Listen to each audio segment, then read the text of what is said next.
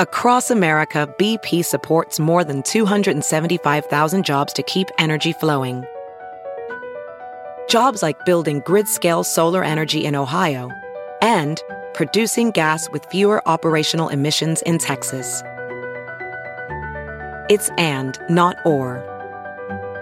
See what doing both means for energy nationwide at bp.com/investing in America.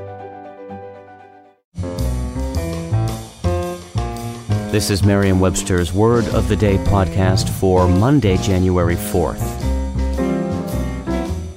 Brought to you by the new Merriam-Webster's Advanced Learners English Dictionary, designed for students and teachers of English as a second language.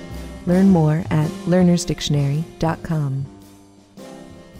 The word of the day for January 4th is felicitous, spelled F-E-L-I-C-I-T-O-U-S.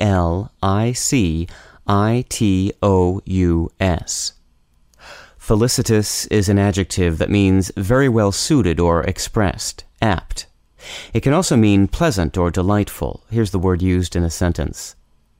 The film's score, at least, is felicitous, as it lends emotional intensity to the otherwise wooden acting. The adjective felicitous has been a part of our language since the late 18th century, but felicity, the noun meaning great happiness, and later aptness, was around even in Middle English as felicite, a borrowing from Anglo-French. Both words ultimately derive from the Latin adjective felix, meaning fruitful or happy. The connection between happy and felicitous continues today in that both words can mean notably fitting, effective, or well adapted.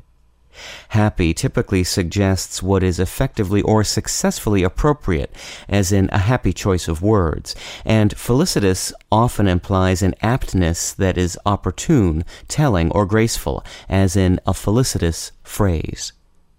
With your word of the day, I'm Peter Sokolowski. Thanks for listening.